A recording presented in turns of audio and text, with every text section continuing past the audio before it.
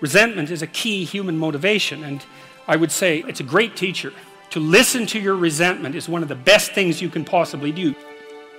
Resentment only means one of two things. It means either like shut the hell up, grow up, quit whining and get on with it. That's one thing it means. Or someone is playing the tyrant to you, might even be you, and you have something to say and do that you should say and do to put it to a stop. And so maybe resentment can show you the pathway to doing that. Like a resentful person wants other people to change. And if you're resentful, then your motivations aren't trustworthy. In fact, they're very, very dark. And what should you do instead? How do you treat your own resentment? I would say, well, Solzhenitsyn, who I'm a great admirer of Solzhenitsyn, his book, The Gulag Archipelago, was one of the things that brought down the Soviet Union. And he said that one man who stopped lying could bring down a tyranny. And, he said that with some authority. He said when he was in the Gulag camps, meditating on how the hell he got there, and he had a rough life, man. I mean, first of all, he was on the Russian front at the beginning of World War II, and then he was thrown in the Gulag camps, and that was just the beginning of his adventures, man. He had a rough life. And he was in the camps, and he was thinking, what the hell? How did I get here? What's going on? I mean, he had Hitler and Stalin to blame, right? So if you need someone to blame, man, Hitler and Stalin, that's great. But that isn't what he did. He said he meditated for a while once he realized that he might have something to do with, in some strange way, with the way things turned out for him. And he said he went over his life with a fine-tooth comb in his memory. He thought, okay, where did I go wrong? But by my own judgment, when there was a path in front of me, when did I take the path that I knew I shouldn't take? Because you all know that, right? Sometimes you don't know if what you're doing is good or if it's bad. It's just ignorance. You just don't know. But sometimes you bloody well know, and you do the thing you know you shouldn't do anyways. That happens a lot. And why do you do that? Spite is part of it, stupidity. There's all sorts of reasons, but you certainly know you do it. Solzhenitsyn thought, okay, well, what would happen if I took responsibility for where I am in this concentration camp, and then I went over my whole life and tried to figure out all the things I did that were wrong by my own estimation that increased the probability that I would get here, and then what would happen if I tried to set them all right now in the present?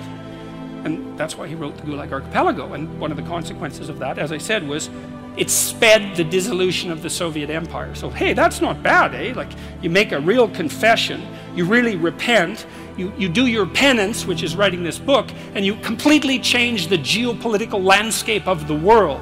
It's like, and that's worth thinking about, because it's not only Solzhenitsyn who did that. Nelson Mandela did something quite similar. It's not so impossible. And so the idea that what you should do if you're feeling resentful about the nature of being or suffering too much for your own life, let's say, is straighten the damn thing out. Like, seriously, try it for a year even. Try it for a week. Try not doing the things you know you shouldn't do. Try not saying the things you know to be false. And just watch what happens. You might as well give it a shot, right? Because you say, well, I'm all in for a year. I'm going to do things right. And then I'll just stand back and I kind of watch how things unfold. And maybe I'll reconsider at the end of that year. It's like, try it. Try it. I mean, I would say I've had thousands of letters now from people who are saying, hey, I tried that, and hey, it worked. I read this great line in a T.S. Eliot play called The Cocktail Party. And in it, this woman comes up to a psychiatrist and she says, I'm having a really rough time of it. I'm suffering badly. My life is not going well. And then she says, I hope that there's something wrong with me. And the psychiatrist says, well, what the hell do you mean by that? And she says, well, here's how I look at it. There's either something wrong with the world, and I'm just in it, and that's how it is.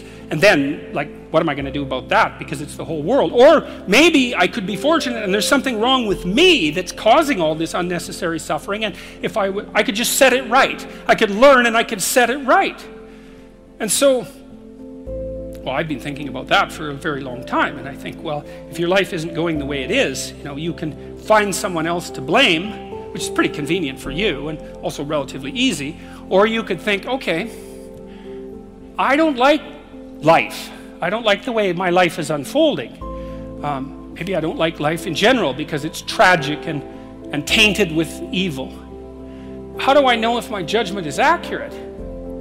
And the question is, well, have I really done everything I possibly could to set my life straight? Because maybe I shouldn't be judging it its quality, or the quality of life itself, or being itself for that matter, if I haven't done everything I possibly could to set my life straight? Well, so there's a task.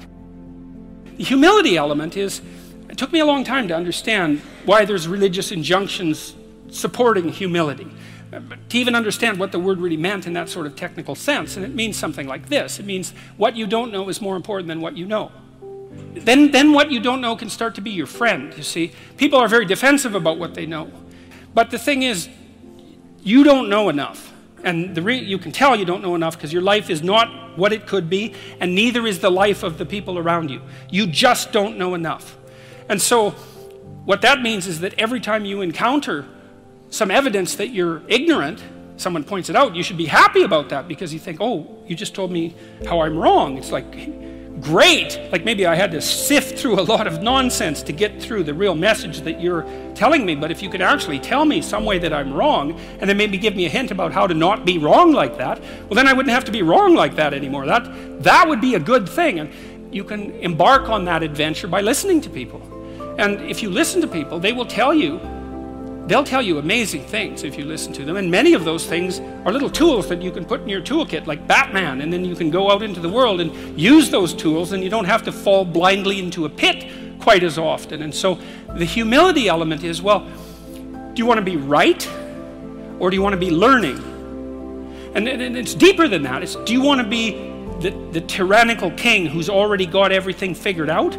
Or do you want to be the continually transforming hero, or fool for that matter, who's getting better all the time?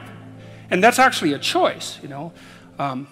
It's a deep choice, and it's better to be the self-transforming fool who's humble enough to make friends with what he or she doesn't know, and to listen when people talk. And listening is a transformative exercise. Like if you listen to the people in your life, for example, if you actually listen to them, they'll tell you what's wrong with them and how to fix it and what they want. They can't even help it if you start listening, because people are so shocked if you actually listen to them that they tell you all sorts of things that they might not have even intended to, things they don't even know. And then you can work with that. And the other thing that's so interesting, you know, now and then you have a meaningful conversation, right? You have a good conversation with somebody, you walk away and you think, geez, you know, we really connected, and I know more than I did when I came away from that conversation. And during the conversation, you're really engrossed in it. And that feeling of being engrossed is a feeling of meaning, and the feeling of meaning is engendered because you're having a transformative conversation. So your brain produces that feeling of meaning for you. It says, oh yeah, this is exactly where you should be right here and now. It's the right place and time for you. And that's a great place to occupy. And so a good conversation where people are listening has exactly that nature. And the reason it has that nature is because it is in fact transformative. It's one of the truisms of clinical psychology. Like if you're a clinical psychologist, a huge part of what you do is just listen to people. It's like, you know, they come in, they're unhappy, and they'd rather not be, something like that. You say, well, why do you think you might be unhappy?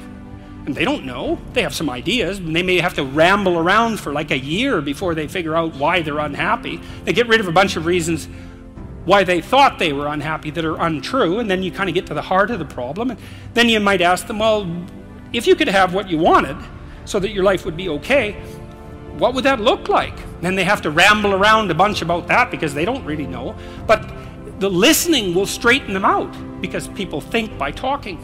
And in order to think, you have to have someone to listen, because it's very hard to think. Hardly anyone can think. And even the people who can think can only think about a limited number of things. But almost everybody can talk.